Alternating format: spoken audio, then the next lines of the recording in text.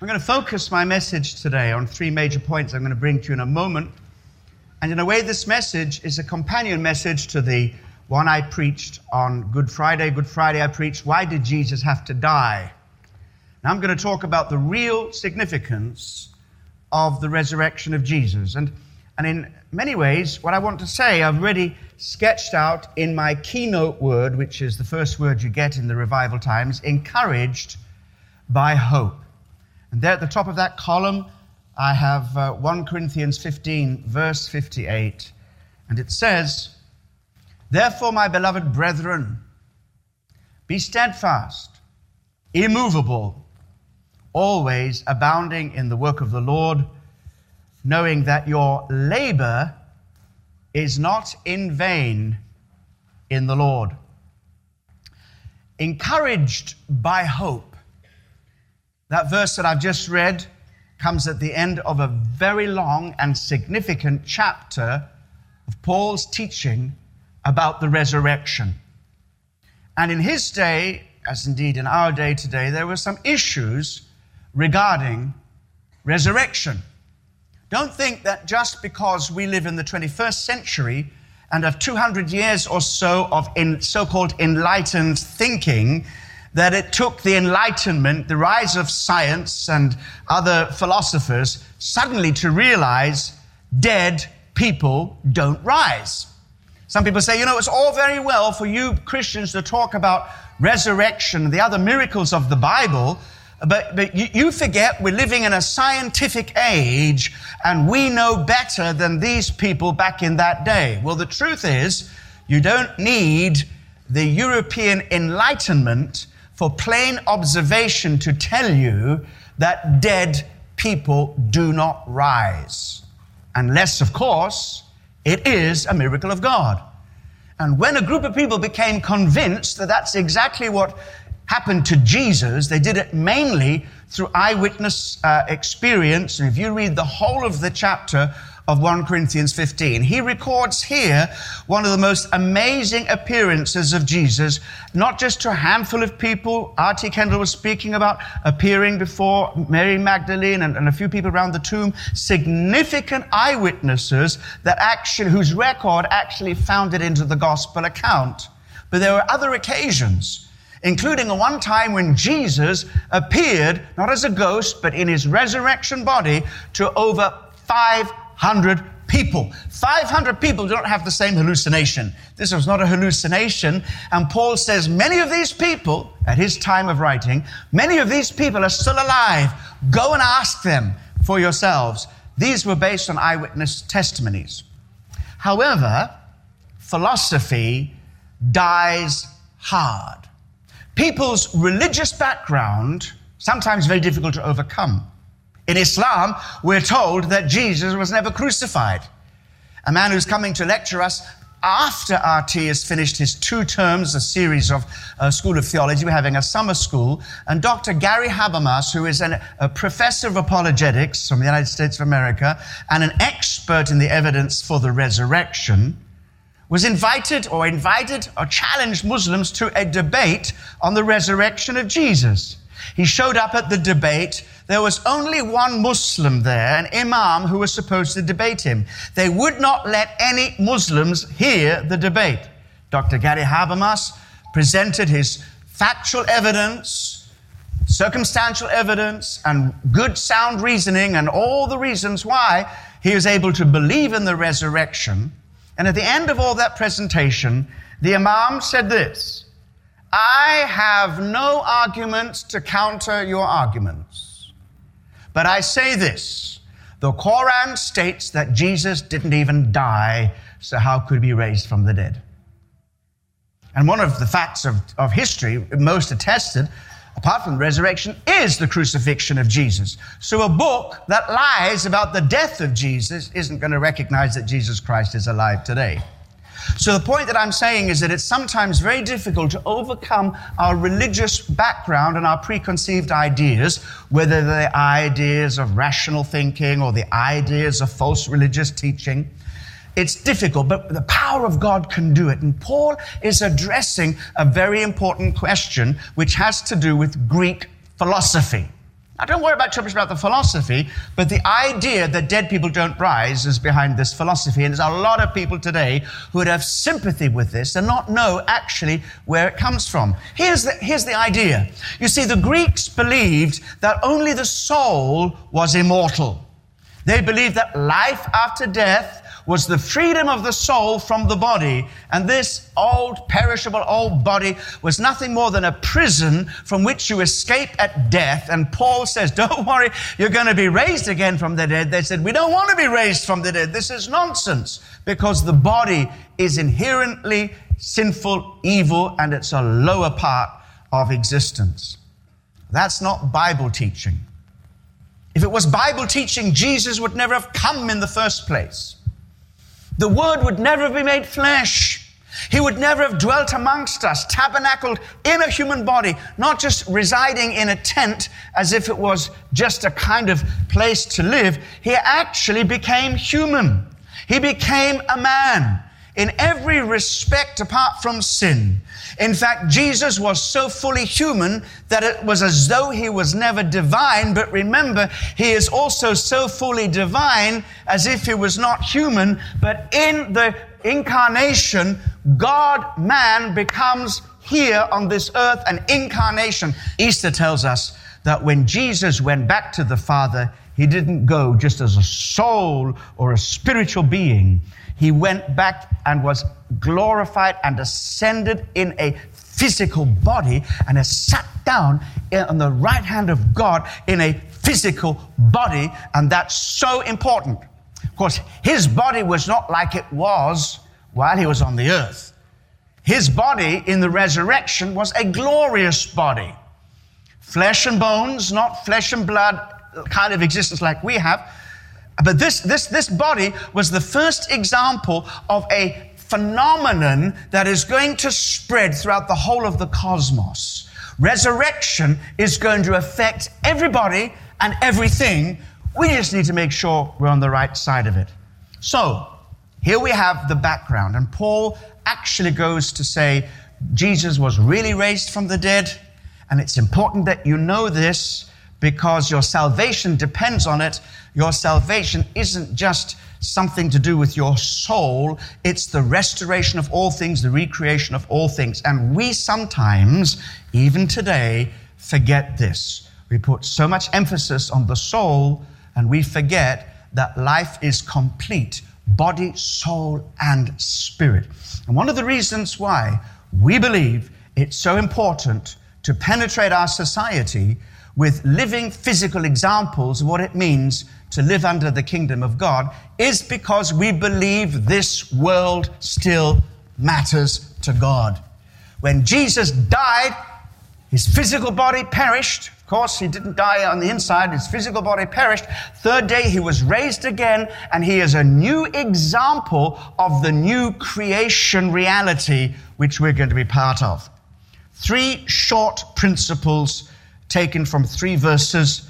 The last one I'll come to, which I've just read. We're going now to 1 Corinthians 15 and verse 19. Paul says this: if in this life only we have hope, we are of all men the most pitiable. Can you hear what he's saying? He's saying if this is all that there is, if this life is all that we have in terms of what we gain physically, if this is all that there is, then you should feel sorry for us. Why?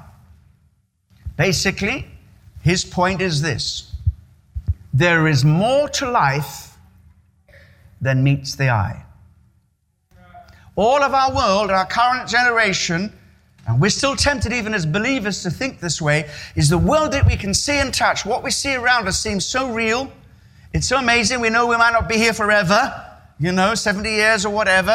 Some people creep up well over 80, but we know that sooner or later we're going to go. And so we grab what we can in this world because we think this world is all that there really is to live for. So even as believers, we begin to live for the comforts, the pleasures, and the gratification that comes from this world. Now, there are many things that do bring pleasure, and I believe a lot of that's from God. But when we start treating the whole concept of fulfillment and being rewarded, when we think of that only in terms of this world, we are narrowing our focus down and putting our trust in something that is going to disappear. This world is passing away. So when you say that life is all that we can see and touch, you're basically saying that we Christians are going to miss out. You think that that's the case? I mean, I know there are certain types of Bible teaching. Bible teachers say this, and I'm not so sure it's founded on the Bible, but many Bible teachers say, okay, you can have everything. Just like before, you can have everything you want. It's all yours. Just take it. It's all yours. And you can enjoy everything that is around you. There's no suffering, really. Avoid it if you possibly can. Don't talk too much about it if you go through it. But at the end of the day, we have all of this and heaven too. I don't think it's right. Just take a look at Paul's example. Paul said, just follow me around. Have a look what I have to suffer because I own the name of Jesus and I want to live consistently for the future kingdom of God. He said, there's no present reality that will draw me away from what shall be revealed. My message, he says, yes, the kingdom has come, but my message is this: the fullness lies ahead, and we put all our eggs in one basket, and we live not for this present human life, but we live for that which is to come. And therefore, we make choices based on that reality. And he says, if this life only we have hope, we're most pitiable, because he said, look at me. I've lost everything, and if this is all I get, what's in this world, what's the point of me losing the whole world and gaining nothing? But that's exactly the opposite of what Jesus said. Jesus said, if you gain the whole world and lose your own soul, you have nothing. We pursue the wrong things if we put our hope in this world which is passing away. Now we go to another verse. 1 Corinthians 15, verse 50. Very important verse. It says, now this I say, that flesh and blood cannot inherit the kingdom of God. Think about that for a while. Flesh and blood cannot inherit the kingdom of God. Nor does corruption inherit incorruption. Let's start with that second part first. This we can understand a little more easily because he's talking about our physical body. Our physical body, I know that some of us give an absolute illusion that we're getting younger day by day by day. In fact, one of the reasons I invite R.T. Kendall each year is because he gets younger and younger every year. And next to him, about nearly 20 years younger, I feel so young. So thank you so much. That's so wonderful. But as astonishing as it may seem, even in people like us, change and decay are taking place. In other words, there is a principle of decay, which is as the result of sin, which ultimately leads to death. And so this body is in a way a corrupt body. Now, I don't think he just means this to say, well, this body is sinful. In fact, this human body, this fallen human body, it finds it very easy to yield to sin, and it takes the power of the Holy Spirit for us not to do that. But he's talking about the fact that our bodies have not yet been redeemed. So what he's saying is this: when the kingdom comes, you will not be able to handle it in the body that you have now. When we think about this, some of us can appreciate it when we experience the power of God. I remember when I was going to Brazil, and year after year, we were seeing tremendous phenomena, physical phenomena, falling, and all kinds of physical effects. And there was a group of Methodists, that they were Methodists is irrelevant, shouldn't really mention it actually, because there's some great Bible-believing, Spirit-filled Methodists, but these Methodist ministers came and complained. And they said, this is not of God, all this falling down. So I took out my best theological expression, put it on my face, called them forward, right to the front. I don't know if anybody was here when I did this, but I used to be outrageous in those days. I'm very, very calm now, but in those days. And so I climbed up and stood on the pulpit, balancing, and I said, right now, guys, you are down there. I am going to fall on you. Are you ready? They didn't know what I was talking about. I said, are you ready? I'm going to fall on you. No. I said, why not? Are you scared what's going to happen to you if I fall on you from a height of 4 feet? Yeah, we don't want it. I say, what would happen? You would knock us over. I said, what happens when God falls on you? He's heavier than I. To me, the miracle is anybody can stand when God shows up. Now, that's a tiny explanation as to what will happen when God's kingdom comes in all its fullness. This body will not be able to cope with the voltage of the kingdom of God. You know, I think sometimes God has to work so hard just to keep you alive when He talks to you, when He shows up. And the fact is, He's living on the inside of you. How can God live on the inside of you and you live? That's His mercy, it's His grace. But there is coming a time when God wants to show up in your life in the fullness of the power of the kingdom of God and have no barrier, no hindrance. And there's only one way that can happen, and that's if He gives us a new, resurrected, glorious body that is capable of that kind of encounter with God. That's what He says. Flesh and blood cannot inherit the kingdom of God. So, my statement here is there is a kingdom coming, and this kingdom is going to change everything, including your body, and including the physical world. The cosmos itself is going to be changed. New heavens and a new earth. The Bible calls it the regeneration of everything. The Bible calls it this restoration of all things. It's an amazing revelation for us to understand that God isn't going to leave this old, physical, tired, broken creation this way. He's going to change it. He's going to transform it. It's going to be glorious. It's going to be amazing. And God's dwelling place will be with men, and we will live with Him and enjoy Him forever. It's glorious. However, the question is this: if that is going to happen, this kingdom is going to come,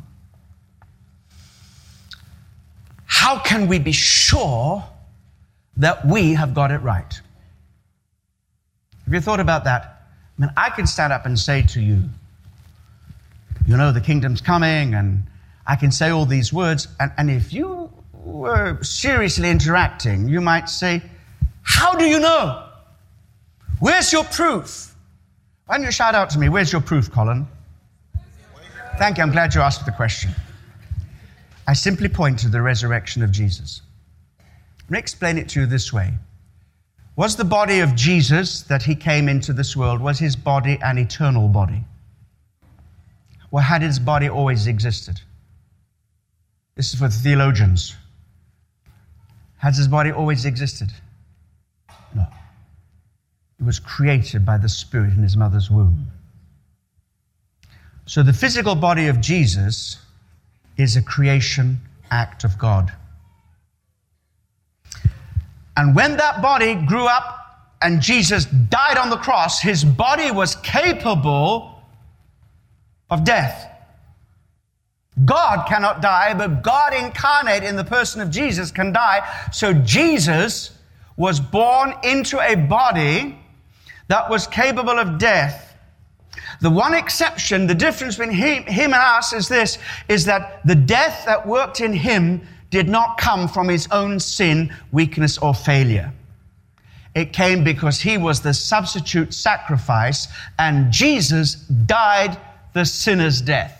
Right? But that's not the end of the story, because it was that same sinless body of Jesus after the crucifixion that is going to be raised again from the dead, and that tiny bit of the created world, the newly created world, is the body of Jesus, and we point to that and say that is what is going to happen to all of us when the kingdom comes.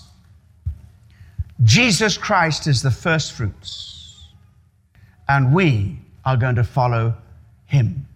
And being made like Jesus includes having a glorious physical body like Him.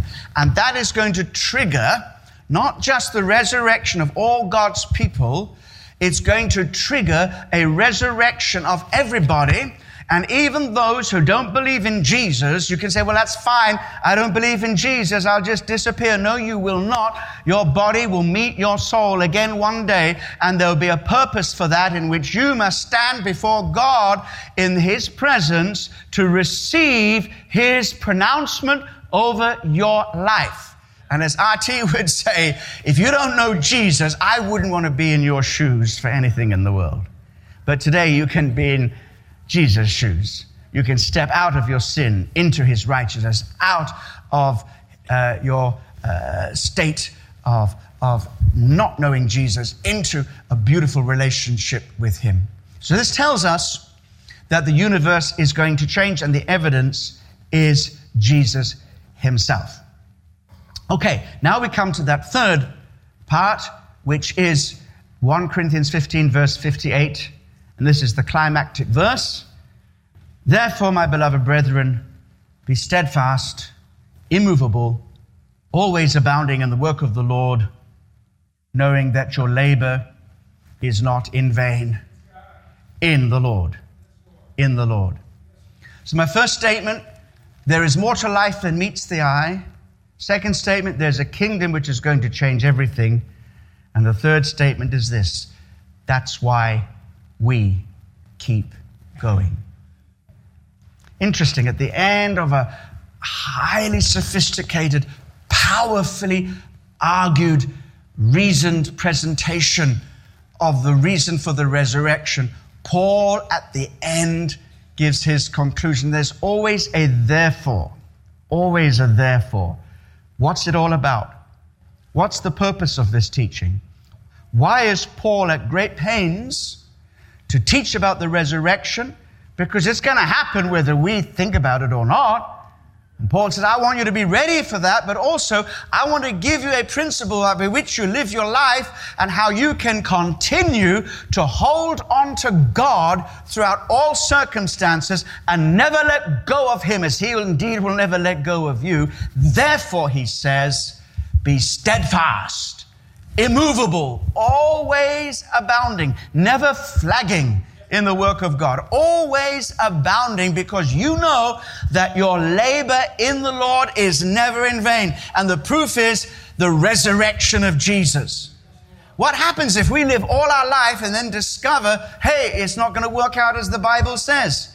That will never happen, because God has raised Jesus Christ as proof that God's word is true, that Jesus is Lord, that He is the Son of God, that our sins are forgiven, and the kingdom is coming. All of that is proved in the resurrection, and therefore we can be encouraged by our hope. Now, hope in the Bible is hardly ever hope so. Hope so. I don't know so. I hope so. Maybe yes, maybe no, I hope so. No, it's not that. Hope in the Bible is something far more definite. Hope in the Bible is talking about something that is going to come in the future. We haven't got it now. It's going to come in the future, but it is going to happen in the future. And Jesus has given proof of this in that God has given proof of this in that He's raised Jesus from the dead. And because Jesus has been raised from the dead, we know that He's coming again.